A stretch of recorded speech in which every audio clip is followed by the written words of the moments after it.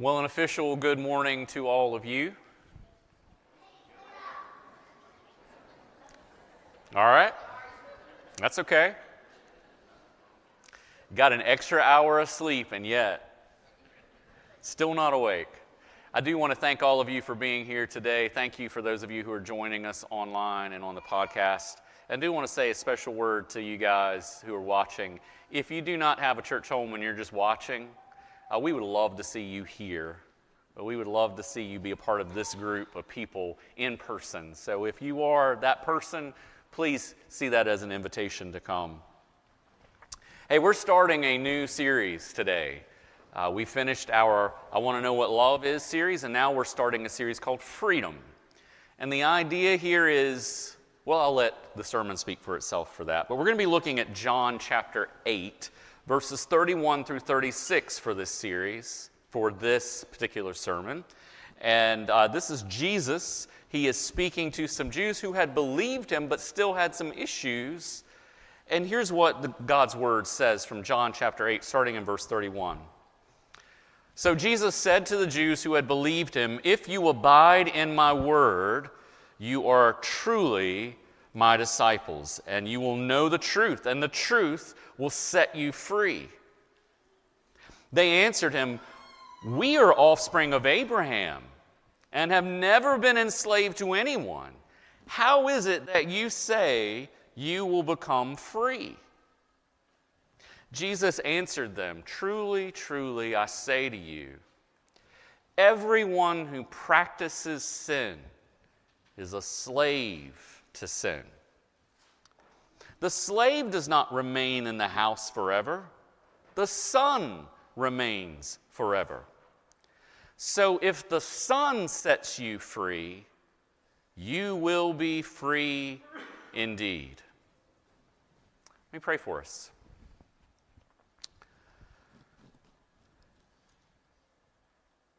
Jesus, we know that you came to set the captives free, to preach good news to the poor.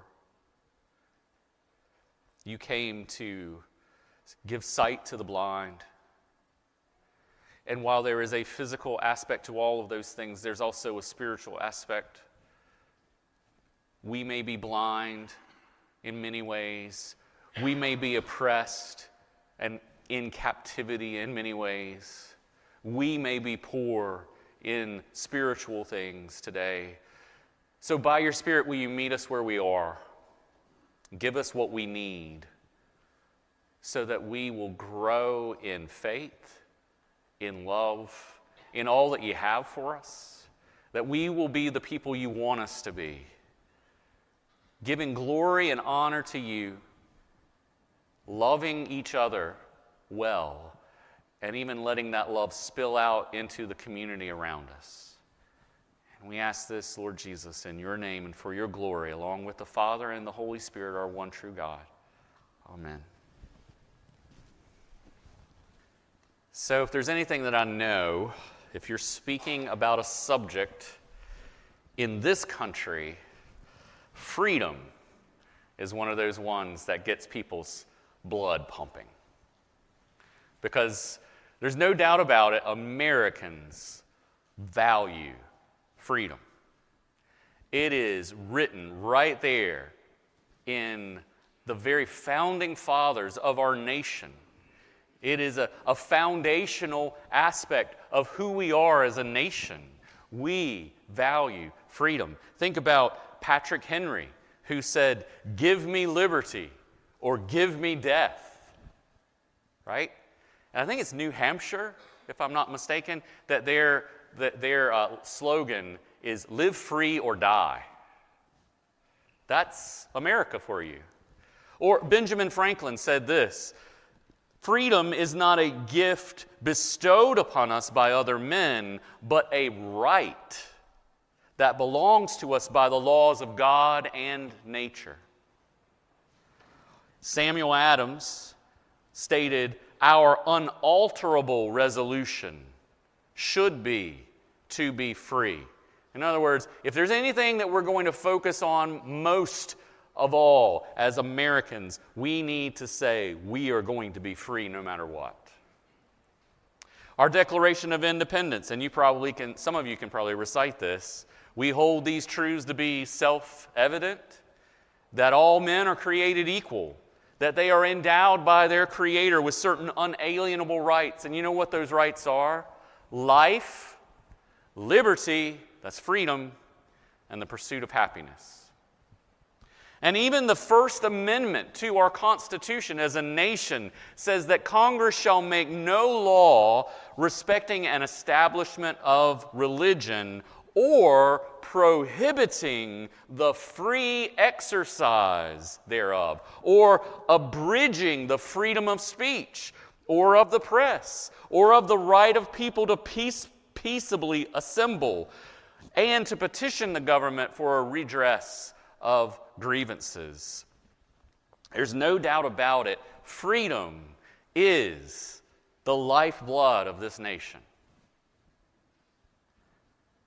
But do we actually know what freedom is? Back in 2020, Time magazine ran an article entitled "Freedom Means Something Different to Liberals and Conservatives." Now don't worry, I'm not going to get all political on you. I'm just reporting what Time magazine said, okay?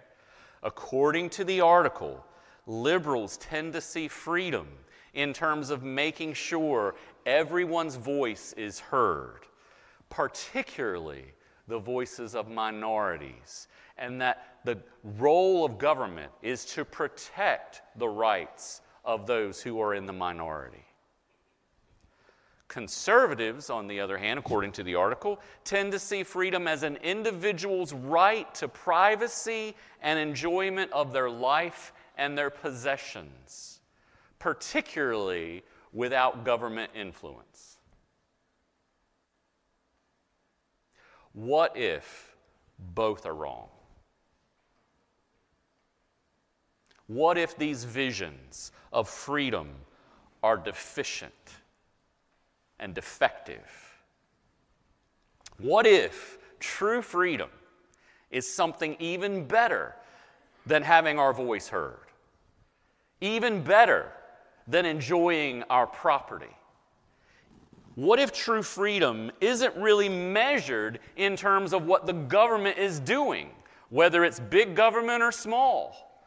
What if true freedom isn't really as much as a right everyone deserves, as much as it is a gift given to those who will receive it?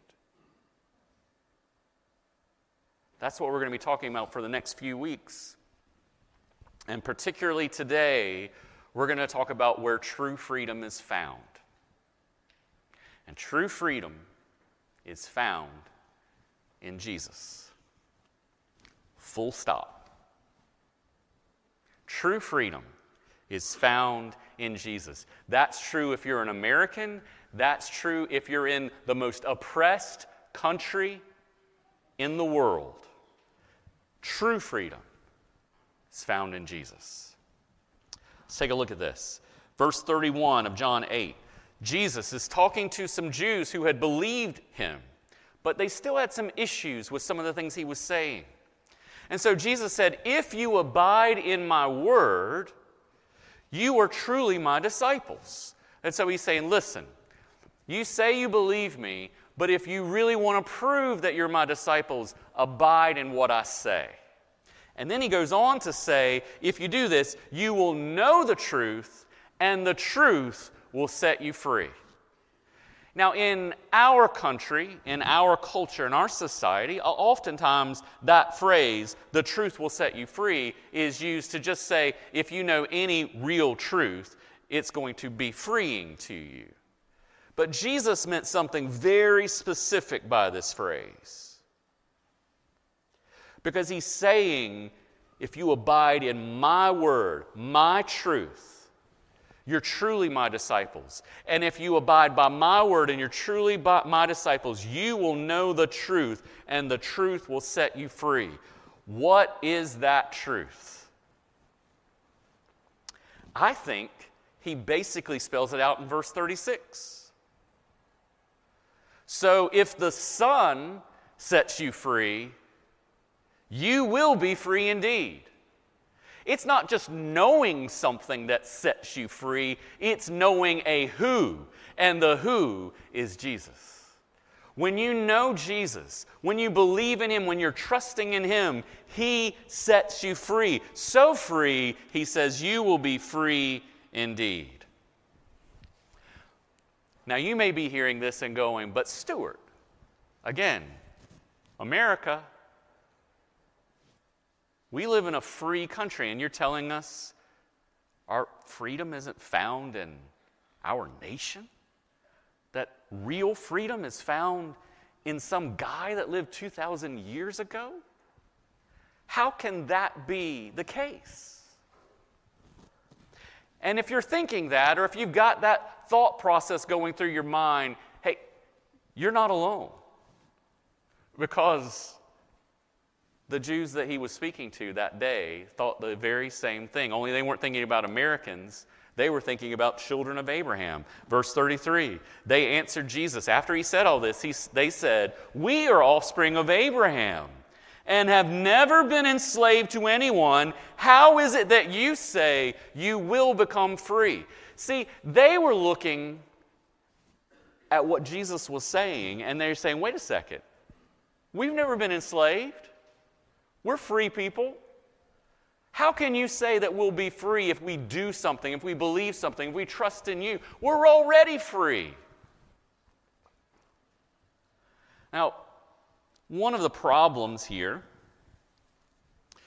is that even by their own definition of freedom, they were not free. They said, we have never been enslaved to anyone. Does anybody recall what happened to the Jews back in Moses' day? Where they were around several hundred years in slavery in Egypt. And then, even more recent for them was the Babylonian captivity, where the Babylonians came in and they captured them and took them away from their home and brought them into Babylon, into a place that they did not know, and they were captive there for 70 years. Oh, we've never been slaves. Well, maybe what they were saying is that we personally have never been slaves. Maybe let's give them the benefit of the doubt. Well, guess what? Even though it wasn't slavery per se, they were currently, as they were speaking, under Roman occupation. And they could not do what they wanted to do unless Rome gave the go-ahead. So they really weren't free, even by their own definition of freedom. But Jesus wasn't talking about government, at least not human government. He was talking about something much greater, much more powerful, much more essential to the human experience. And so as we read in the book Elective Affinities, this quote, none are more hopelessly enslaved than those who falsely believe they are free. That was true for them. That may be true for us. When you think that you are free, but you're really not, you are truly enslaved. You are enslaved indeed, because you don't even see it. So what is it that Jesus is talking about? What is it he's saying that if you want to be free, you believe the truth about me and I will set you free? What is he setting us free from? Well, Jesus sets us free from enslavement to sin. That is the good news of Jesus. Jesus sets us free from enslavement to sin. We see this in verse 34. So Jesus had said, the truth will set you free. And they said, wait a second, we're not enslaved. We're free people. How can you say we'll be set free? And then Jesus in verse 34 says, truly, truly, I say to you, Everyone who practices sin is a slave to sin. Everyone who practices sin is a slave to sin. Now, first of all, let's define our terms. What do we mean when we say the word sin? When Jesus is using this phrase, he's not just talking about people who murder. He's not just talking about people who commit adultery. He's not just talking about people who rob banks. He's talking about anything that we say or do or think that is contrary to the way God designed us to be. That's sin. If God says this is what's best for you, and we say, oh, no, I think this is what's best for me over here, then that's sin. And anything that we do that is out of alignment with who God calls us to be, that is sin. And Jesus says, anyone who practices that, your thoughts, your words, your actions, you're a slave to it. Peter says something very similar in 2 Peter 2:19 when he says they, talking about false prophets, promise people freedom, but they themselves are slaves of corruption. For whatever overcomes a person, to that he is enslaved. For whatever overcomes a person, to that he is enslaved. Hey, let me ask you a very personal question. Is there something that overcomes you that you wish was not there? Some thought, some action, some pattern of words that you say, oh, I wish I would stop doing this. That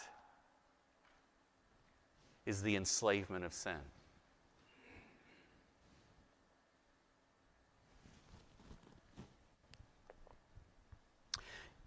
In a sermon I listened to recently on sin as slavery, Tim Keller compared sin to addiction. And I thought this was really helpful. He basically was saying that sin, giving in to sin, is like giving into an addiction. I don't know how many of you really know what it's like to give in to an addiction, but I think after I read this, you'll hear more of this. Every sin actually brings into our lives a power that operates exactly like addiction dynamics. So here's the addiction dynamics that he's talking about. You feel some discomfort in your life, maybe disappointment, maybe distress, and you try to deal with that, those negative feelings, those negative thoughts, by engaging in something that promises some type of relief. It promises some type of freedom. It promises a sense of being in control. Maybe it's abusing alcohol. Maybe it's abusing drugs. Maybe it's overeating. Maybe it's pornography. It could be all kinds of things. Anything that overcomes us. But whatever we engage in to give us that sense of freedom, that sense of liberty, that sense of being in control, can only assuage us temporarily at best. We get caught in a cycle of feeling the need for more relief. And then we engage in something to try and give us relief. And then we feel better for a moment, but then we need more of it. And then it's never enough, and so we try again and again and again. It's a trap. It's a trap that grabs us and holds us. It's enslavement. The very thing that promised relief from our distress actually becomes the source of our distress. That's when you know that you're really addicted.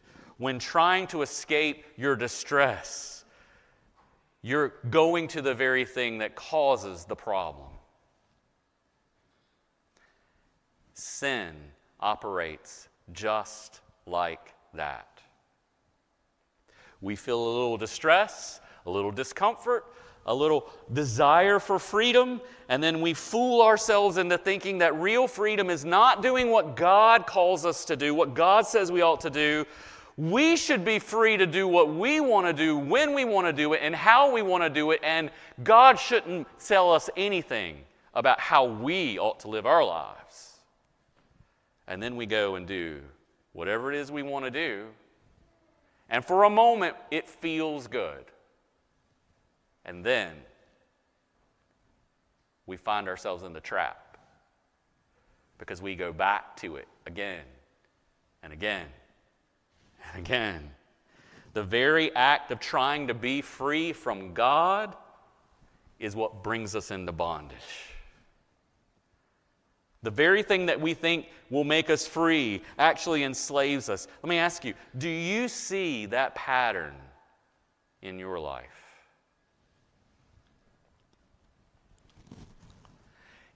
If not, let me give you some examples to think about. Maybe one time you wrongly expressed your anger and irritability, and it got you what you wanted in that moment. You know, you kind of blew your top, and everybody was like, oh, yeah, whatever you want.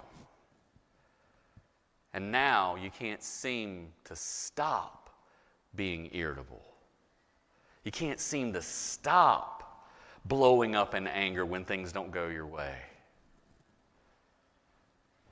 Maybe one time you were critical and judgmental of another person, and it gave you a sense of power and control over them. And now you find yourself being critical and judgmental of everything. And you can't seem to stop. Maybe one time you watched a sexually titillating movie, and now you can't stop yourself from looking at internet porn. Maybe you shared some negative news about someone as a prayer request to your fellow Christian, and now you find yourself gossiping and slandering and saying all kinds of ugly things about other people, and you can't seem to stop. That is the addicting nature of sin. It's slavery. And part of what is so atrocious about sin is that it's a slavery that we got ourselves into in the first place. We readily gave into it, and then we found ourselves stuck. That's all the bad news. The good news is what Jesus says here. Jesus says that He sets sinners free from slavery to sin. And He gives this little short parable. And it's easy for us to kind of skip over this because we might not understand what He's talking about. Verse 35, He says, the slave does not remain in the house forever. The son remains forever. Now, what is He talking about here? In that society, in that culture, the family was a big deal. Okay? So the father, he's the head of the house. And then he passes on power to his son, usually the firstborn. And that son is the one who stays in the house, and he rules the house. And whatever he says, once the father is gone, then the son is in power, and whatever he says goes. The slaves may come and go. They may be there for a time, and then they're sold away, or they die, or they're sent out. But the son is the one who makes all the decisions.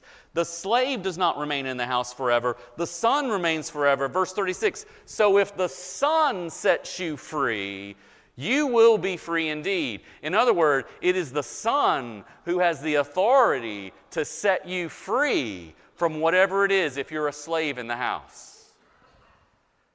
And guess what? Jesus says He's the son that remains forever. And He has the authority to set people free from their sin. And He does. So what does this look like? I want to give us some things to think about in terms of what it looks like. Because it's one thing to say, oh, I'm set free from sin, hallelujah. But it's a different thing to actually grasp it, to understand it, and to live it out. So let's talk some specifics here. How does Jesus set those who believe free?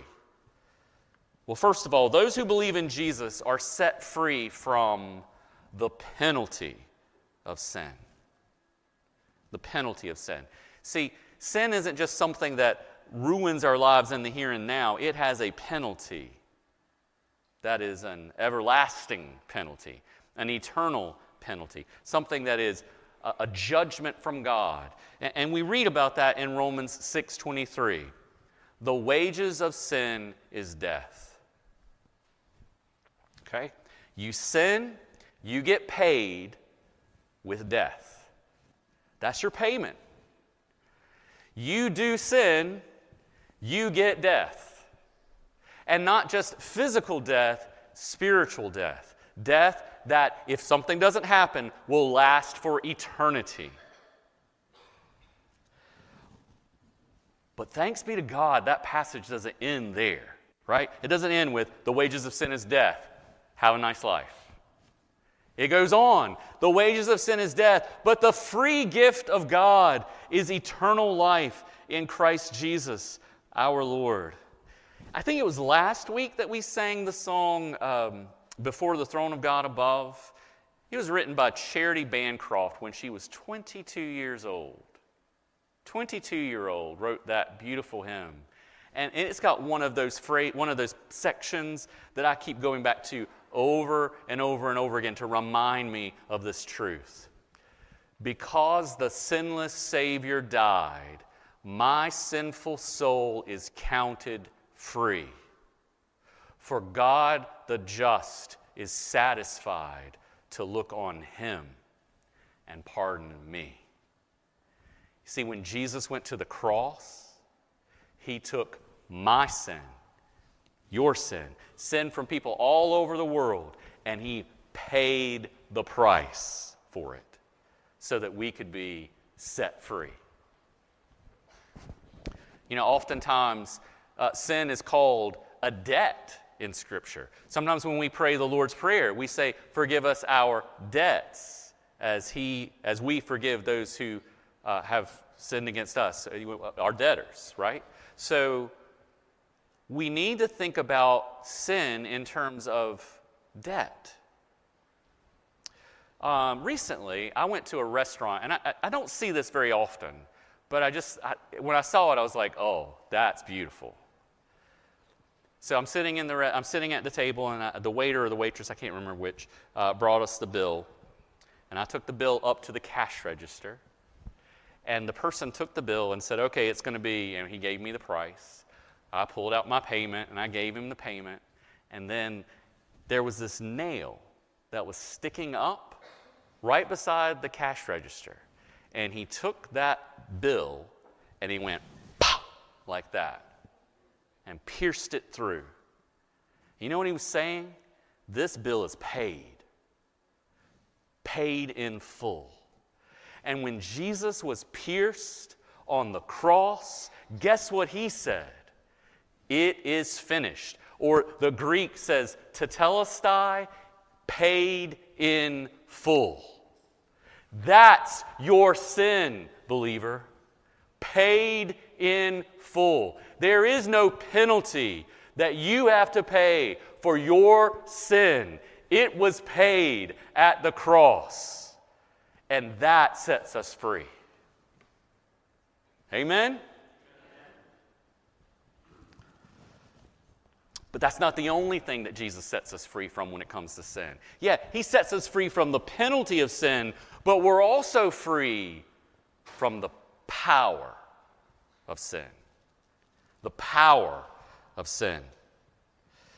When Jesus says you will be free indeed, he's not just saying, okay, well, the penalty won't affect you anymore, but you're still under the power of sin. No, Jesus is setting us free even from the power of sin. We read about this in Romans 6, verses 6 through 8, where he says, we know that our old self was crucified with him in order that the body of sin might be brought to nothing, so that we would no longer be enslaved to sin.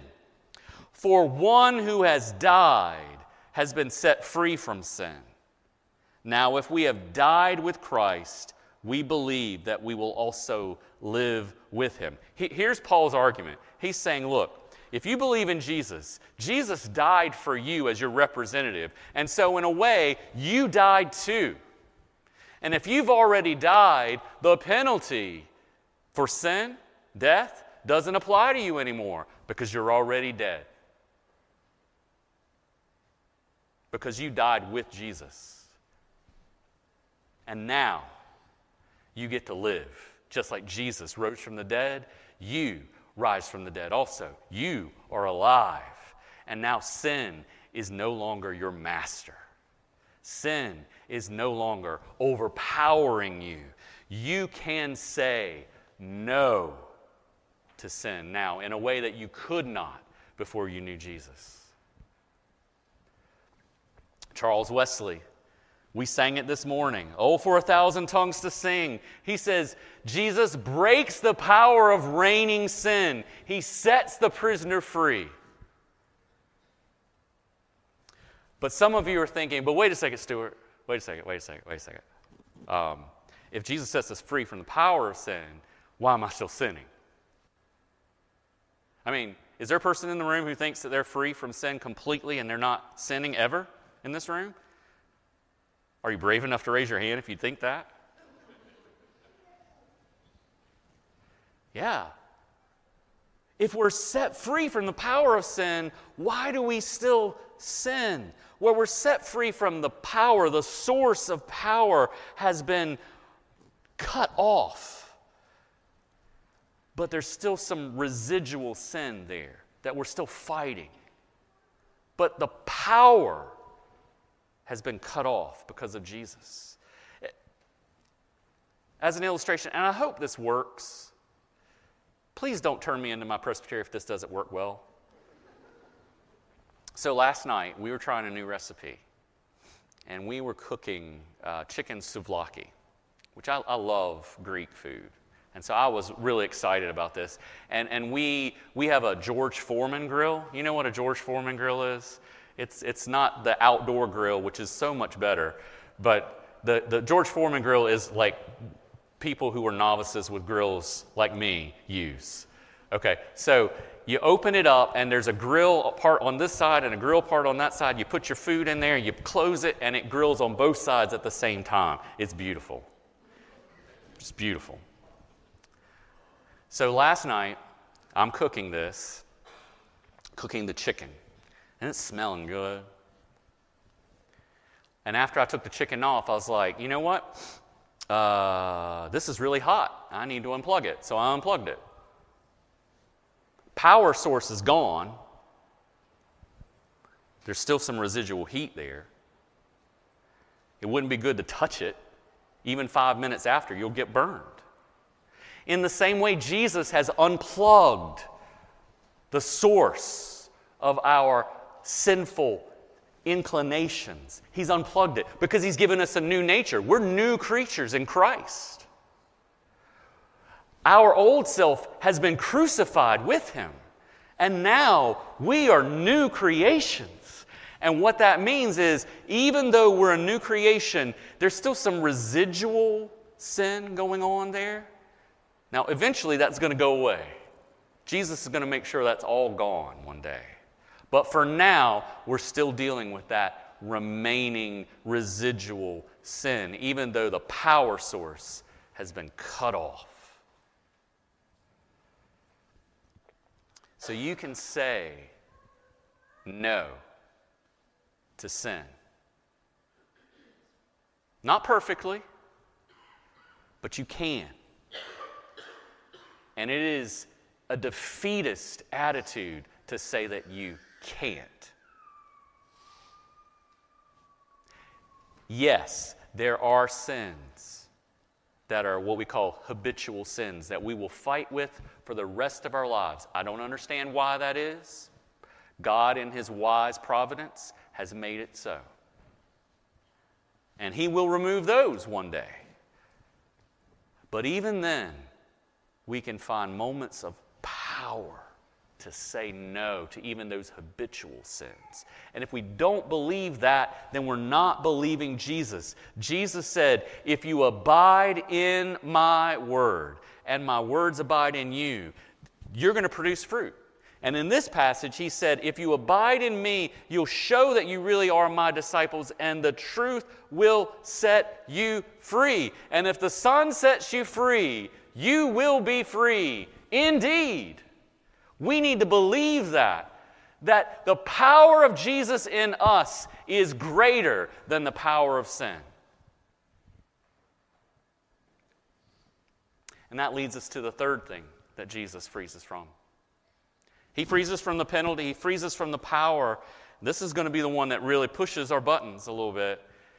Jesus frees us from the practice of sin. The practice. Where am I getting that? Verse 34.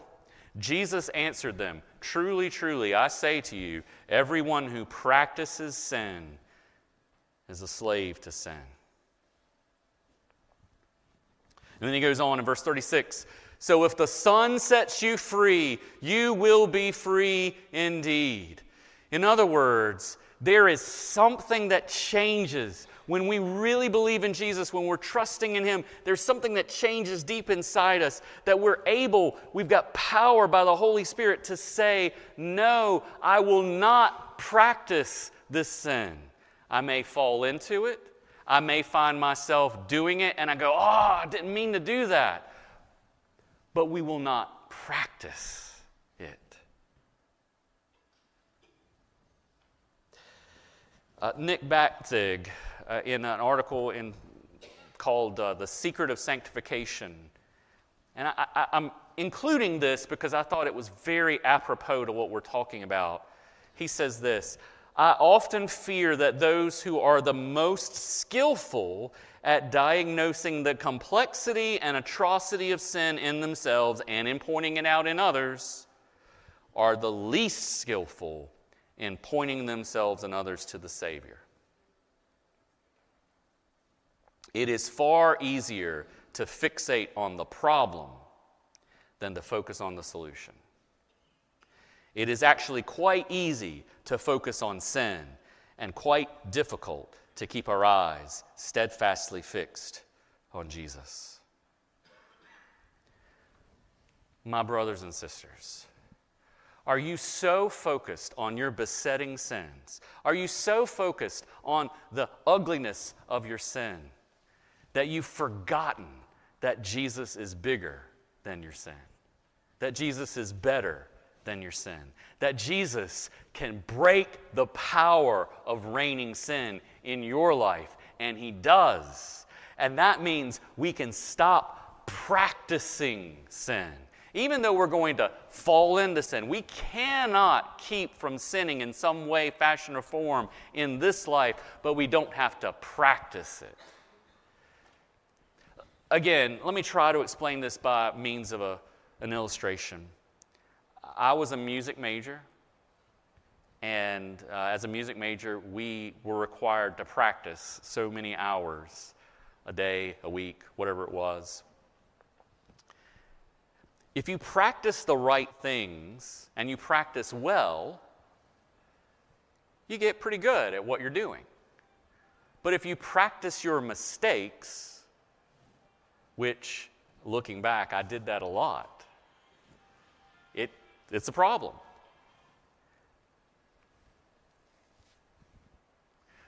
I look back on my time in college as a music major, and I realize just how often I sat in the practice room and I thought, I'm practicing. And I was, but what I was doing was I was practicing the wrong things. I was working hard, but I was doing it wrong. Wrong technique, the wrong timing, the wrong whatever. I was practicing it wrong. And so when I would go to my professor, my guitar professor, who would sit, and I've told my kids this, he would sometimes sit and listen to me play, and he'd go,